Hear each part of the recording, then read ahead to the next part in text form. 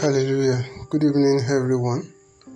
Welcome us once again to another time, another session of online Bible study. And I pray that this evening session will bless our heart. It doesn't matter how brief it might be, but God will speak to our hearts and encourage one or two persons in the name of Jesus. Alright, so like it's been posted before now that this month of October we'll be looking at the book of Acts. Is actually the aim of the online Bible studies to encourage individuals, encourage us, in our study of the Word of God, which is why we decided to engage the book, the Bible, to help or to enhance our spiritual growth, because of course spiritual books written by various authors are encouraged, but then we can't ignore or neglect the fact that one of the most important books that we could ever read is the Word of God. Getting the revelations, allowing the Holy Spirit to shed more light to our hearts from the Word by Himself is actually more important and very good. We're learning more about God Himself, not just hearing about God from other people, which was why Jesus asked Peter, now that you've heard what people said about me, because He asked Peter, who do people say I am? What exactly do you say, or who exactly do you think I am? Now that you've heard what people said about me, as regards your own belief system, as regards your own convictions, who do you say I am? Not who people say I am to you. So which is why it's important we have a personal revelation from God, because it forms the basis. It forms a solid foundation for Christian life. For Christian living.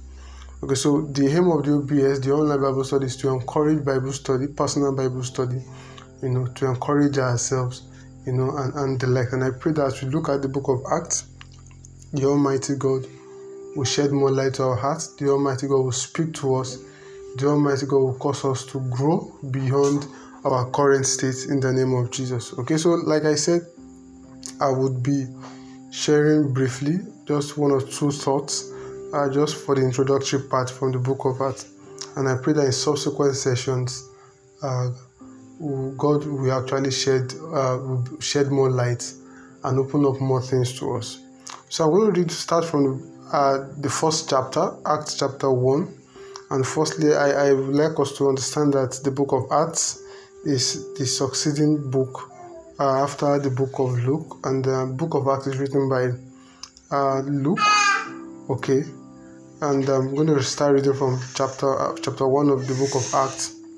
It says, in the first book, O Theophilus, I have dealt with all that Jesus began to do and teach until the day when He was taken up.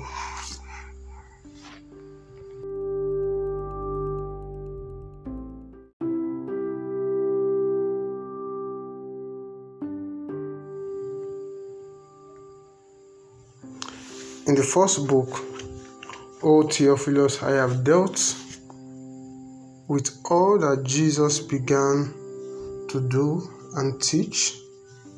Verse 2 says, until the day when He was taken up, after He had given commands through the Holy Spirit to the apostles whom He had chosen. First of all, I want us to understand that here, I want us to see the order in which it was written in terms of the things that was dealt with in His writing. I said in the first book, O Theophilus, this book was book was written to Theophilus. And it said that I have dealt with all that Jesus began to do and teach. Now I want us to pay attention first of all to the order in which the things Jesus Christ exemplified or exhibited, the order in which it came. So He said the things that Jesus Christ began to do and teach, not the things He began to teach and do. As a matter of fact, people learned principally from his lifestyle. I mean, Jesus, the lifestyle of Jesus. I mean, they learned quite a lot of things, from what he did. That means he wasn't just interested in teaching or preaching the word of God. He wasn't just interested in speaking or talking about the kingdom of God, but more importantly, he showed to people what the kingdom of God is all about. Okay, when he came, I mean, if there's one law that he gave when he came, was the law of love. Okay, to show that God is love.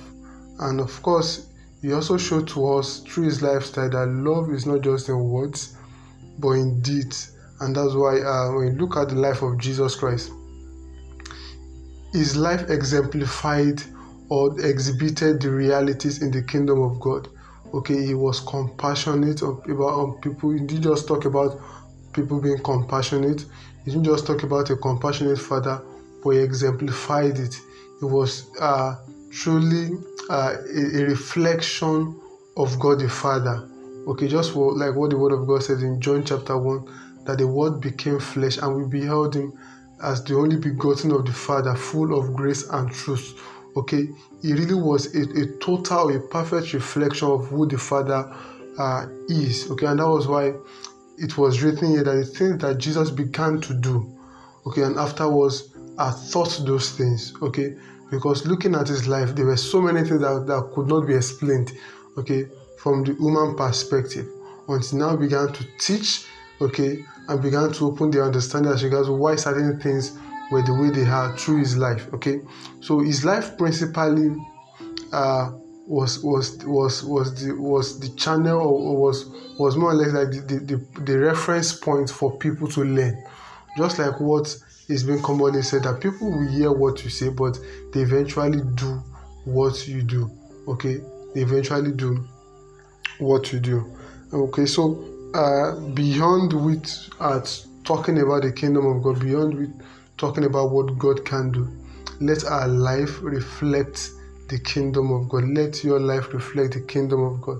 Don't just, as a matter of fact, when your life shows forth the glory of God, I mean, you are going to be doing less. You're not going to be talking so much. You will not need to talk so much. I mean, your life will just show forth. Okay, I mean, just like what the scriptures say, let your light shine, let your light so shine. Okay, and how does that happen, or how will that happen? The scripture went further and says that people may see your good works and give glory to your Father who is in heaven. That means the principal way our lights can shine, okay, is through the works of our hands, through our deeds, okay, through the things we do, okay, not necessarily through the words of our mouth. Of course, the words of our mouth is part of it, but principally our lifestyle, the works, whatever you find ourselves, okay, whatever you find ourselves, I mean, the principal way the light of God can shine through us is by our lifestyle, is by the solution we provide, the works of our hand, okay, being a solution provider. Let people see it. Don't just talk that God can save, but let people see that saving grace, that saving savor through your life. Don't just talk about the fact that, I mean, God can do anything, but let your life show the fact that you can do all things through Christ who strengthens you. Let your life exemplify the fact that you have certain capabilities that is not common to man. You have certain treasures. You have certain giftings that are hidden in you, that is beyond human comprehension. Let your life speak. Let your life do the speaking. And that was why here, I mean, it was written about Jesus, that the things Jesus began to do and teach. Okay, let your life, I mean, speak to the fact that God is with you. I mean, without you even saying that you are a child of God, let people pinpoint it from your lifestyle. You know, Nicodemus, I mean, the Pharisee who came to meet Jesus, I mean, told him, he said that they know that he was sent from God. Why? Because they know that no one can actually do the works he did except God be with him. Okay, let it be said of you too that, we know of a truth that you are a child of God. We know of a truth that God is truly with you because of the things that we see, manifest themselves or display themselves in your life, because no man can do those things except God be with him. Let it be said of you that way. Okay, so that's one of the things that I would like to establish, as we start this study, or as we start this teaching. Okay, secondly,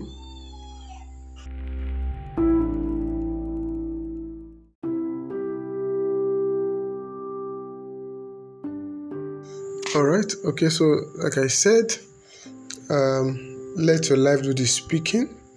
The more proofs that are revealed through your life or through our lives, the less the need to prove to people that we are children of God or that you are a child of God.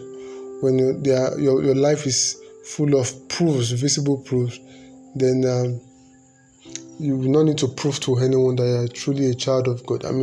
Take for instance when Jesus was captured and he was tortured, about to be crucified. We saw that from the scriptures that Peter followed all through. And when he was about entering into the judgment hall, where Jesus was being accused and questioned and all that, quite a number of persons challenged Peter, and we saw that Peter denied Jesus. But one of the things that happened, or one of the things that he was questioned on, was the fact that he spoke like one of them. That he sounded like one of them. That he couldn't just hide his identity, even though he tried to hide under the fact that he doesn't know Jesus Christ, even though he denied him. But then his lifestyle, his speaking pattern, his appearance, okay, the character couldn't deny the fact that he has been with Jesus. Even though he was saying that he does not know Jesus, okay, but they were saying that, he speaks like one of them, he looks like one of them, okay. So even when you are saying one thing, different from one thing that is not actually, even though when you are saying something, when your life does not back up or does not prove or attest to the fact or back up the things that you are saying, okay, it will be difficult for people to believe you, okay. But when your life actually speak, okay, when your life do the speaking, when you allow your life to do the speaking, even without you opening your mouth, people are already convinced that truly you serve a living God, okay. So let your life do the speaking.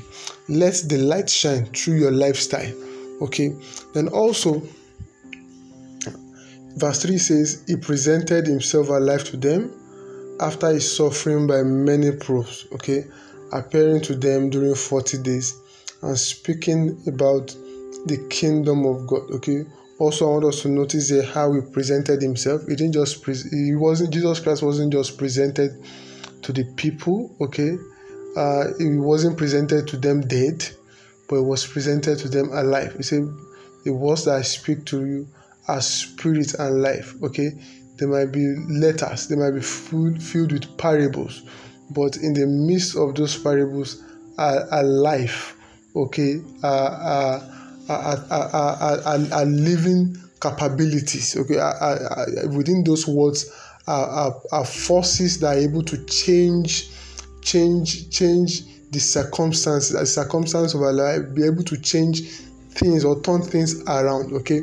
So one of the things one of the proof of the fact that Christ is manifested or has manifest himself to us is the life entity, okay, that life, okay, that is available, okay, that life that changes things, that makes things work, okay. That's one of the proof that truly Christ actually has manifested himself to an individual, okay, because the scripture says that whosoever love me Jesus Christ was speaking in John chapter 14, that whosoever love me will also be loved of my Father, and I and my Father will come and manifest ourselves to him and also make an abode with that person. Okay, and when he's coming to manifest himself, when he's coming to reveal himself, when he's coming to present himself, he comes. He does that. He does that with life. Okay, he said, "I have come that you may have life, and that you will also have it more abundantly." Okay, so he comes to change certain things in your life. He comes to give you change certain dimensions in your life. So one of the proof of the fact that you've seen Jesus, one of the proof of the fact that you've encountered Christ, okay, through his word, is that change of life, is that newness, okay, is that life that is different from the other kind of life that anyone has to offer. Is that freshness, okay, is that difference, okay, that we get through him, because it says, "The word I speak to you are spirit and life." Verse 4 says, "And while staying with them, he ordered them not to depart from Jerusalem, but to wait for the promise of the Father, which he said," okay, "You heard from me, for John baptized with water, but you will be baptized with the Holy Spirit not many days from now." Okay, not many days from now. Now, going straight to verse 6, okay, it says, "So when they had come together, they asked him, 'Lord, will you at this time restore the kingdom of Israel?'" Okay. Verse 7 says, "He said to them, 'It is not for you to know times or seasons that the Father has fixed by his own authority, but you will receive power.'" You will receive power. Now they asked Jesus a question, that will he at this time restore the kingdom of Israel? Okay, will he at this time set them free from the captivity, from the bondage, or that they have been subject, that they are actually experiencing at that time? Okay, because the nation of Israel hadn't gained independence. Okay, they were more or less like subjected to the rulership of the Roman Empire. Okay, so they were asking that, will he at this time? Okay, just like some of us are asking that, "God, when will you do this for me? God, when will you give me my own child? Lord, when will you give me my own job? God, when will you give me my own miracle breakthrough? I mean, my own miracle. When will you give me my own breakthrough? When will you give me this?" Okay, but it's saying that it is not for you to know the time. Okay, and so just trust me. I mean, talking about trust. Okay, because he told them that to tarry at Jerusalem. Okay, to tarry at Jerusalem. Okay, in verse 5, verse 4 to 5, verse 5 specifically, he told them that even though John the Baptist have baptized them with water, okay, but that they will be baptized with the Holy Spirit not many days from now. Okay, he assured them, okay, what he is capable of doing. Okay, he assured them certain things that they will receive, okay, from God. Okay, but he didn't tell them when. Okay, just like for some of us, we might have gotten different promises from God. God might have spoken to you, "Oh, I will bless you. Your child is coming. Your job is coming," but you don't know when. Okay, but God is saying that it is not for you to just trust me. I have said it, that settles it. But when the Holy Spirit comes, you shall receive power. But when that answer comes, this is what will happen to you. Okay, so trust. Okay, and that's one of the things, or that's the major thing I want to emphasize tonight. Okay, let's learn to trust God.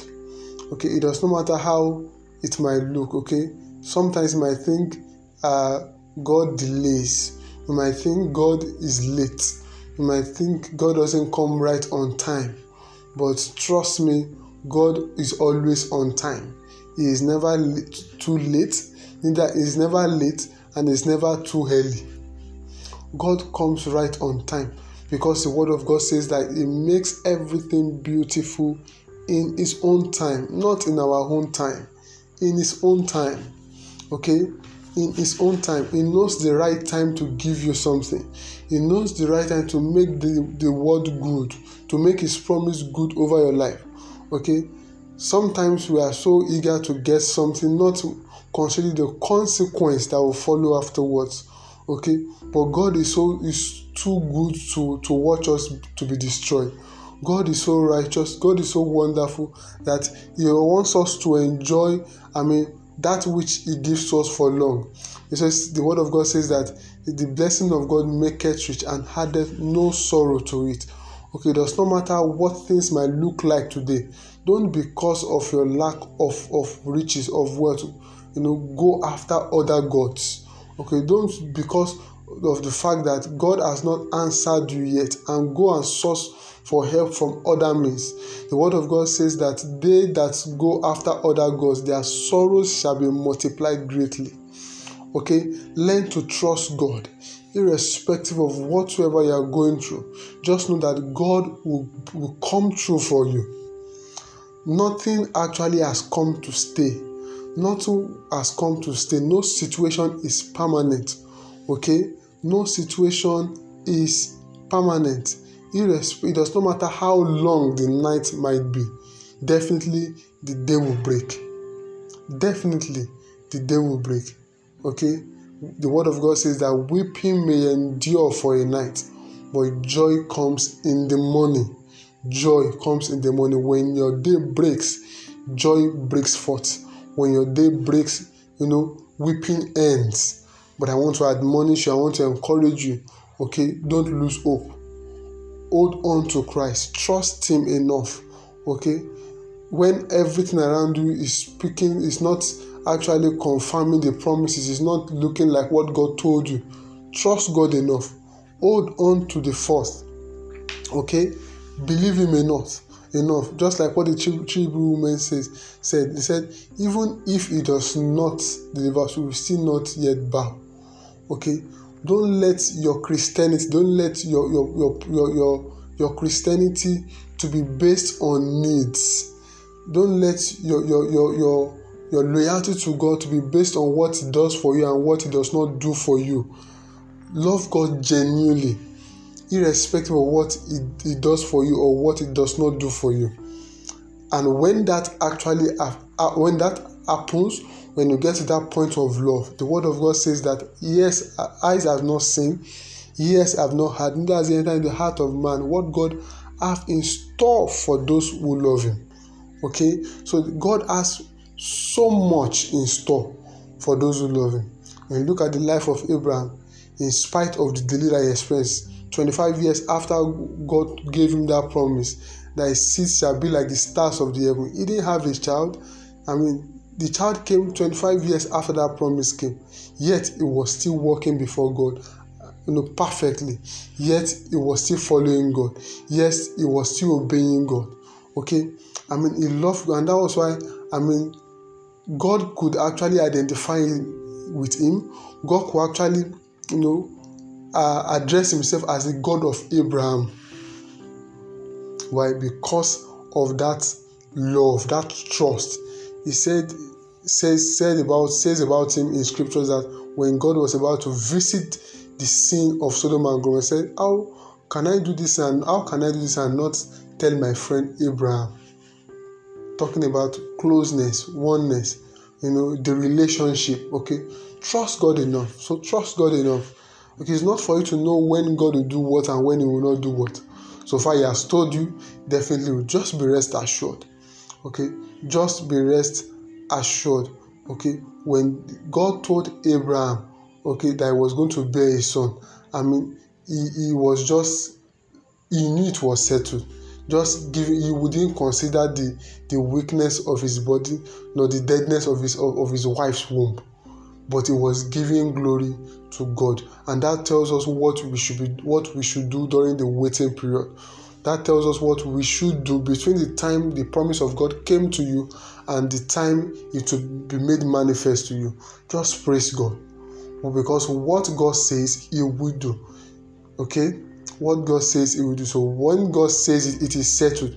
All you just need to do is to praise him, because God is not a man that should lie, neither a son of man that he should repent. Okay, God is so just. God is too just to fail his words, because he said in his word that he honors his word more than his name. Okay, so trust God. If he has shown you the vision of your future, if he has shown you certain things about your life, but because of he has shown you certain things about your life, don't lose faith because of your present state. Don't lose hope because of the things you are going through right now. God will definitely come true for you. And I pray that the strength that you need, the grace you need to forge ahead, the grace you need to weather the storm at this moment, at this time, in this difficult moment, God will grant unto you in the name of Jesus. Okay, so because of time, I will stop here. I hope to continue the study with us. Okay, but then I want to encourage us, trust God, okay, with all of your heart, acknowledge him in all of your ways, and he will guide your path. He will guide you guide your path in the name of Jesus. So thank you once again for joining tonight. God bless you. Amen.